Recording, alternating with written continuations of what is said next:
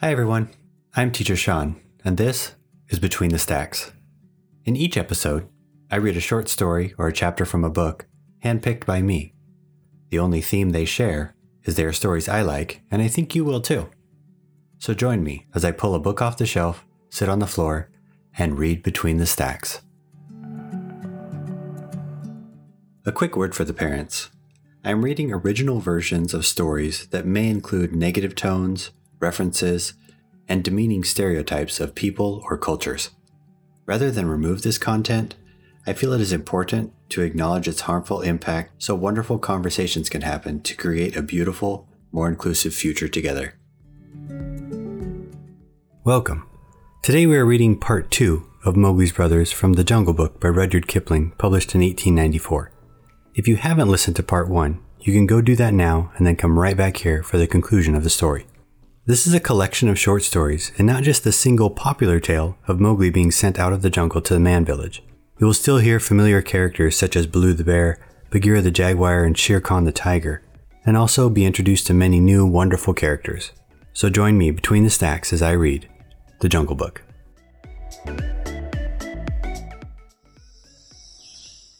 The Jungle Book by Rudyard Kipling.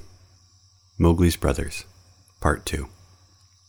Now, you must be content to skip 10 or 11 whole years and only guess at all the wonderful life that Mowgli led among the wolves, because if it were written out it would fill ever so many books. He grew up with the cubs, though they, of course, were grown wolves almost before he was a child, and Father Wolf taught him his business and the meaning of things in the jungle, till every rustle in the grass, every breath of the warm night air, every note of the owls above his head, every scratch of a bat's claw as it roosted for a while on a tree, and every splash of every little fish jumping in a pool meant just as much to him as the work of his office means to a businessman.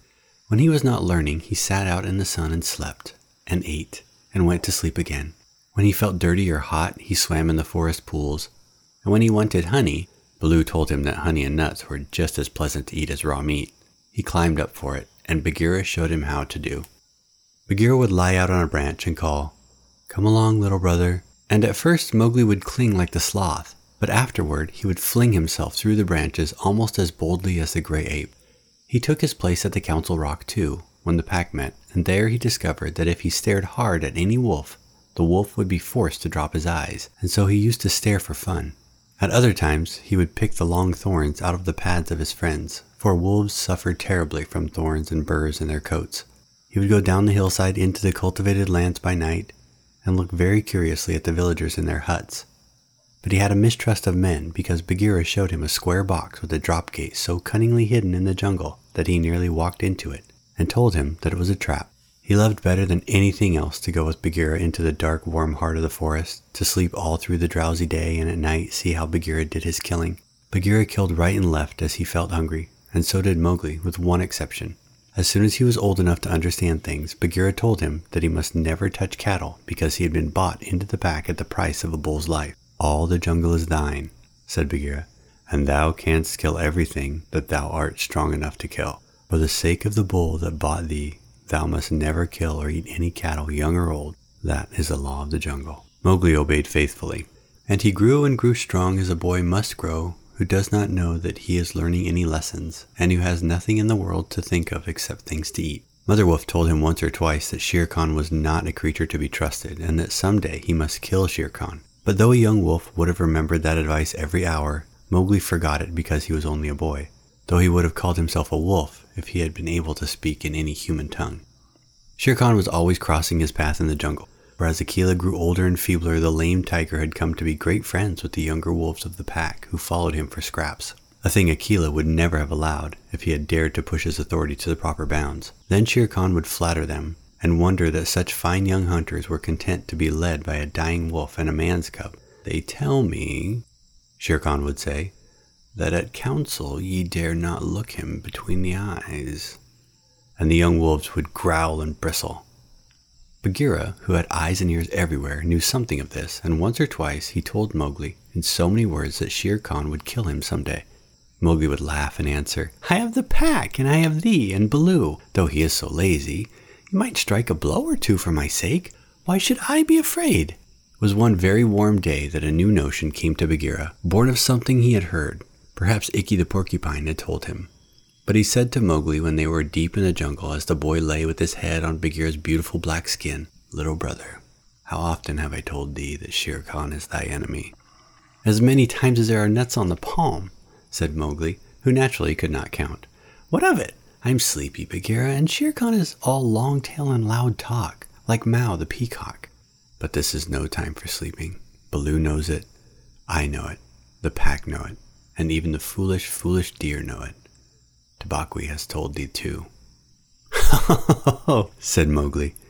"Tabaqui came to me not long ago with some rude talk that I was a naked man's cub and not fit to dig pig nuts. But I caught Tabaqui by the tail and swung him twice against the palm tree to teach him better manners. That was foolish, for though Tabaqui is a mischief maker, he would have told thee of something that concerned thee closely. Open those eyes, little brother. Shere Khan dare not kill thee in the jungle.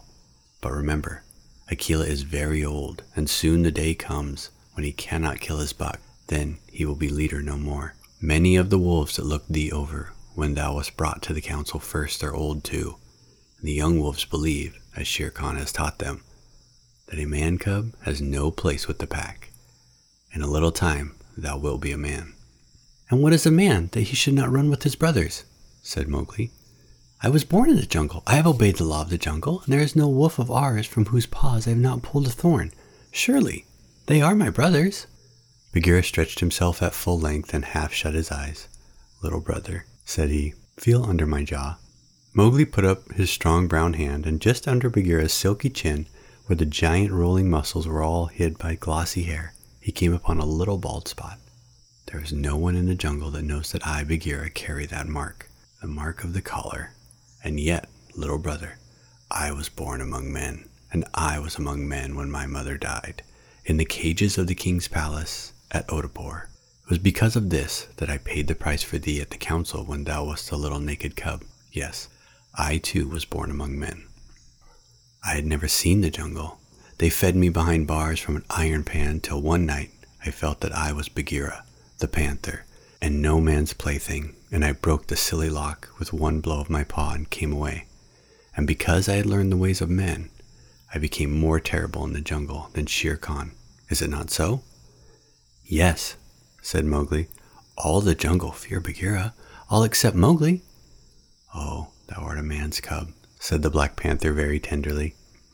"And even as I return to my jungle, so thou must go back to men at last, to the men who are thy brothers, if thou art not killed in the council." "But why? But why should any wish to kill me?" said Mowgli. "Look at me," said Bagheera, and Mowgli looked at him steadily between the eyes. The big panther turned his head away in half a minute.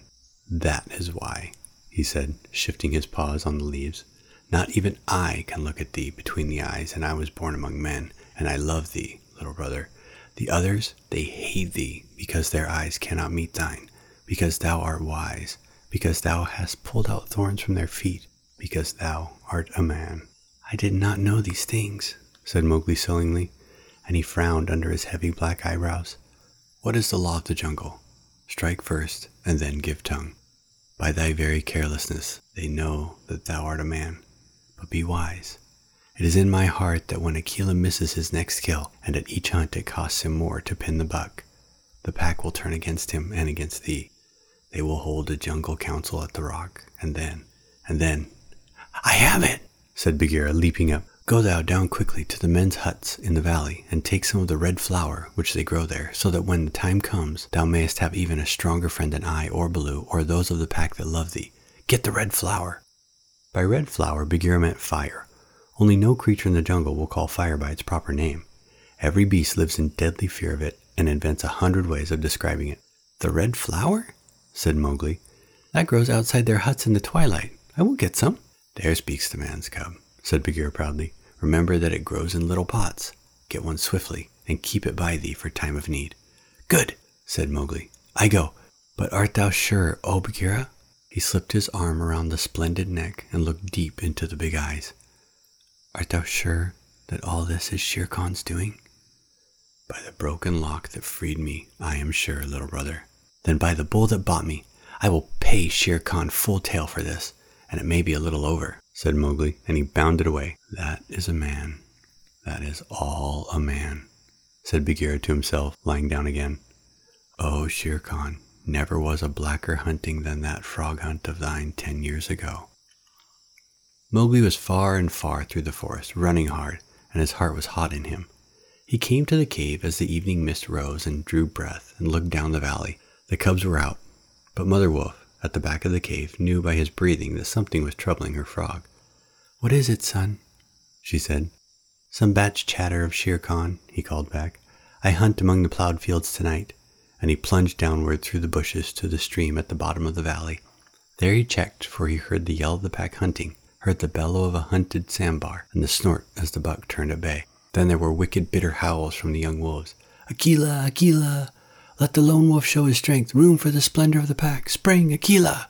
The lone wolf must have sprung and missed his hold, for Mowgli heard the snap of his teeth and then a yelp as the sambar knocked him over with his forefoot. He did not wait for anything more, but dashed on, and the yells grew fainter behind him as he ran into the croplands where the villagers lived. "Bagheera spoke truth," he panted, as he nestled down in some cattle fodder by the window of a hut. "Tomorrow is one day both for Akela and for me." Then he pressed his face close to the window and watched the fire on the hearth. He saw the husband's wife get up and feed it in the night with black lumps. When the morning came and the mists were all white and cold, he saw the man's child pick up a wicker pot plastered inside with earth, filled it with the lumps of red-hot charcoal, put it under his blanket, and go out to tend the cows in the byre. "Is that all?" said Mowgli. "If a cub can do it, there's nothing to fear." He strode round the corner and met the boy, took the pot from his hand, and disappeared into the mist, while the boy howled with fear. "They are very like me," said Mowgli, blowing into the pot as he had seen the woman do. "This thing will die if I do not give it things to eat." He dropped twigs and dried bark on the red stuff. Halfway up the hill he met Bagheera, with the morning dew shining like moonstones on his coat. "Akela has missed," said the panther. "They would have killed him last night, but they needed thee also. They are looking for thee on the hill." "I was among the plowed lands. I am ready. See?" Mowgli held up the fire pot. "Good. Now, I have seen men thrust a dry branch into that stuff, and presently the red flower blossomed at the end of it. Art thou not afraid?" "No. Why should I fear? I remember now, if it is not a dream, how, before I was a wolf, I lay beside the red flower, and it was warm and pleasant." All that day, Mowgli sat in the cave tending his fire pot and dipping dry branches into it to see how they looked. He found a branch that satisfied him, and in the evening, when Tabaqui came to the cave and told him rudely enough that he was wanted at the council rock, he laughed till Tabaqui ran away. Then Mowgli went to the council, still laughing. Akela the lone wolf lay by the side of his rock as a sign that the leadership of the pack was open, and Shere Khan with his following of scrap-fed wolves walked to and fro, openly being flattered. Bagheera lay close to Mowgli, and the fire pot was between Mowgli's knees. When they were all gathered together, Shere Khan began to speak, a thing he would never have dared to do when Akela was in his prime. "He has no right," whispered Bagheera. "Say so. He is a dog's son. He will be frightened." Mowgli sprang to his feet. "Free people," he cried. "Does Shere Khan lead the pack? What has a tiger to do with our leadership?" "Seeing that the leadership is yet open and being asked to speak," Shere Khan began. "By whom?" said Mowgli. "Are we all jackals to fawn at this cattle butcher? The leadership of the pack is with the pack alone." There were yells of "Silence, thou man cub! Let him speak! He has kept our law!" And at last the seniors of the pack thundered, "Let the dead wolf speak!" When a leader of the pack has missed his call, he is called the dead wolf as long as he lives, which is not long. Akela raised his old head wearily. "Free people, and ye too, jackals of Shere Khan, for 12 seasons I have led ye to and from the kill, and in all that time not one has been trapped or maimed. Now I have missed my kill. Ye know how that plot was made. Ye know how ye brought me up to an untried buck to make my weakness known. It was cleverly done. Your right is to kill me here on the council rock now. Therefore I ask, who comes to make an end of the lone wolf? For it is my right, by the law of the jungle, that ye come one by one." There was a long hush, for no single wolf cared to fight Akela to the death. Then Shere Khan roared, "Bah! What have we to do with this toothless fool? He is doomed to die. It is the man-cub who has lived too long. Free people, he was my meat from the first. Give him to me. I am weary of this man-wolf folly. He has troubled the jungle for 10 seasons. Give me the man's cub, or I will hunt here always and not give you one bone. He is a man's child, and from the marrow of my bones I hate him." Then more than half the pack yelled, a man, what has a man to do with us? Let him go to his own place." "And turn all the people of the village against us?" clamored Shere Khan. "No, give him to me. He is a man, and none of us can look him between the eyes." Akela lifted his head again and said, "He has eaten our food. He has slept with us. He has driven game for us. He has broken no word of the law of the jungle. Also, I paid for him with a bull when he was accepted. The worth of a bull is little, but Bagheera's honor is something that he will perhaps fight for," said Bagheera in his gentlest voice. "A bull paid 10 years ago," the pack snarled. "What do we care for bones 10 years old?" "Or for a pledge?" said Bagheera, his white teeth bared under his lip. "Well, are ye called the Free People?" "No man's cub can run with the people of the jungle," howled Shere Khan. "Give him to me." "He is our brother in all but blood," Akela went on, "and ye would kill him here? In truth, I have lived too long. Some of ye are eaters of cattle, and of others I have heard that, under Shere Khan's teaching, ye go by dark night and snatch children from the villager's doorstep. Therefore I know ye to be cowards, and it is to cowards I speak. It is certain that I must die, and my life is of no worth, or I would offer that in the man-cub's place. But for the sake of the honor of the pack, a little matter that by being without a leader ye have forgotten, I promise that if ye let the man-cub go to his own place, I will not, when my time comes to die, bear one tooth against ye. I will die without fighting. That will at least save the pack 3 lives. More I cannot do, but if ye will, I can save ye the shame that comes of killing a brother against whom there is no fault. A brother spoken for and bought into the pack according to the law of the jungle." "He is a man, snarled the pack, and most of the wolves began to gather round Shere Khan, whose tail was beginning to switch. "Now the business is in thy hands," said Bagheera to Mowgli. "We can do no more except fight." Mowgli stood upright, the fire pot in his hands. Then he stretched out his arms and yawned in the face of the council, but he was furious with rage and sorrow, for, wolf-like, the wolves had never told him how they hated him. "Listen, you," he cried. "There is no need for this dog's jabber. Ye have told me so often tonight that I am a man, and indeed I would have been a wolf with you to my life's end, that I feel your words are true. So I do not call ye my brothers any more, but sag, dogs, as a man should. What ye will do and what ye will not do is not yours to say.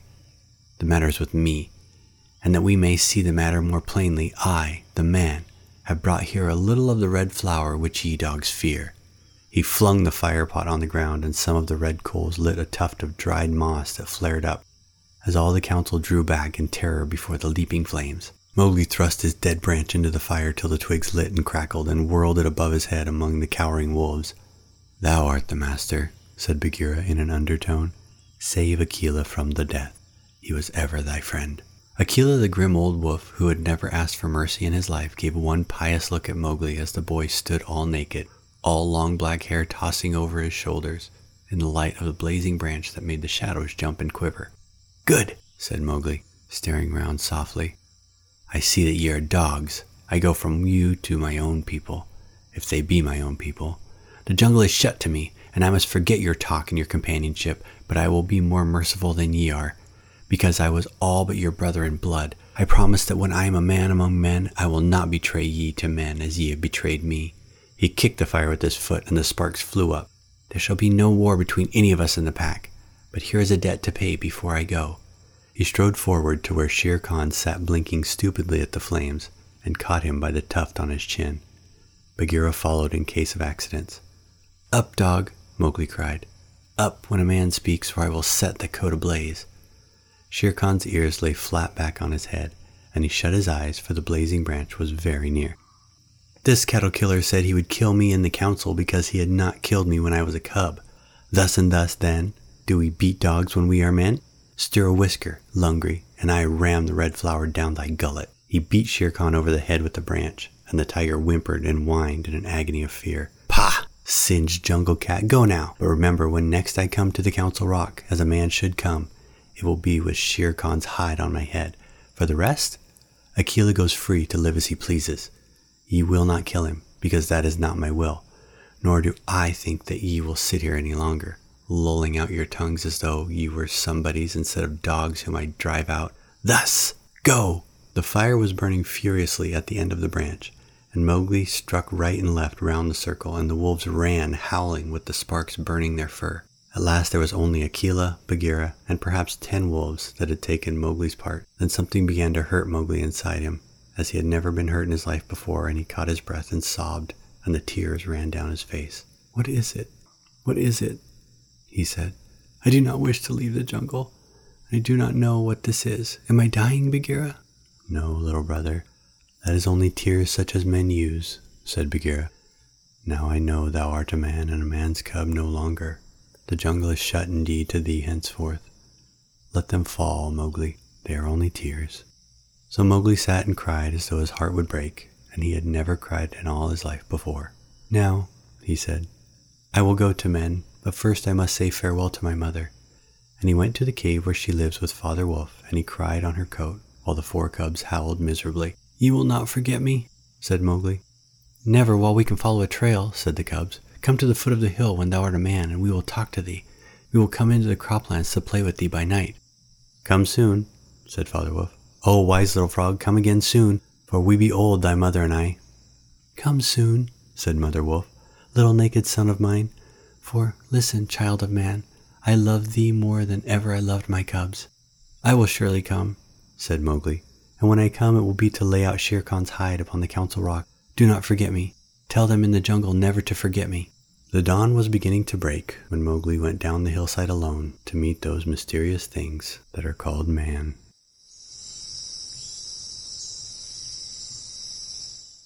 This has been another episode of Between the Stacks, a Juggling Clown publishing production. Please subscribe wherever you get your podcasts, leave a review, and best of all, share this with friends. This book, and many others like it, can be found at your local library, and don't be afraid to ask your librarian for recommendations. They're friendly people and eager to help, I promise. Thank you for listening, and I'll see you between the stacks.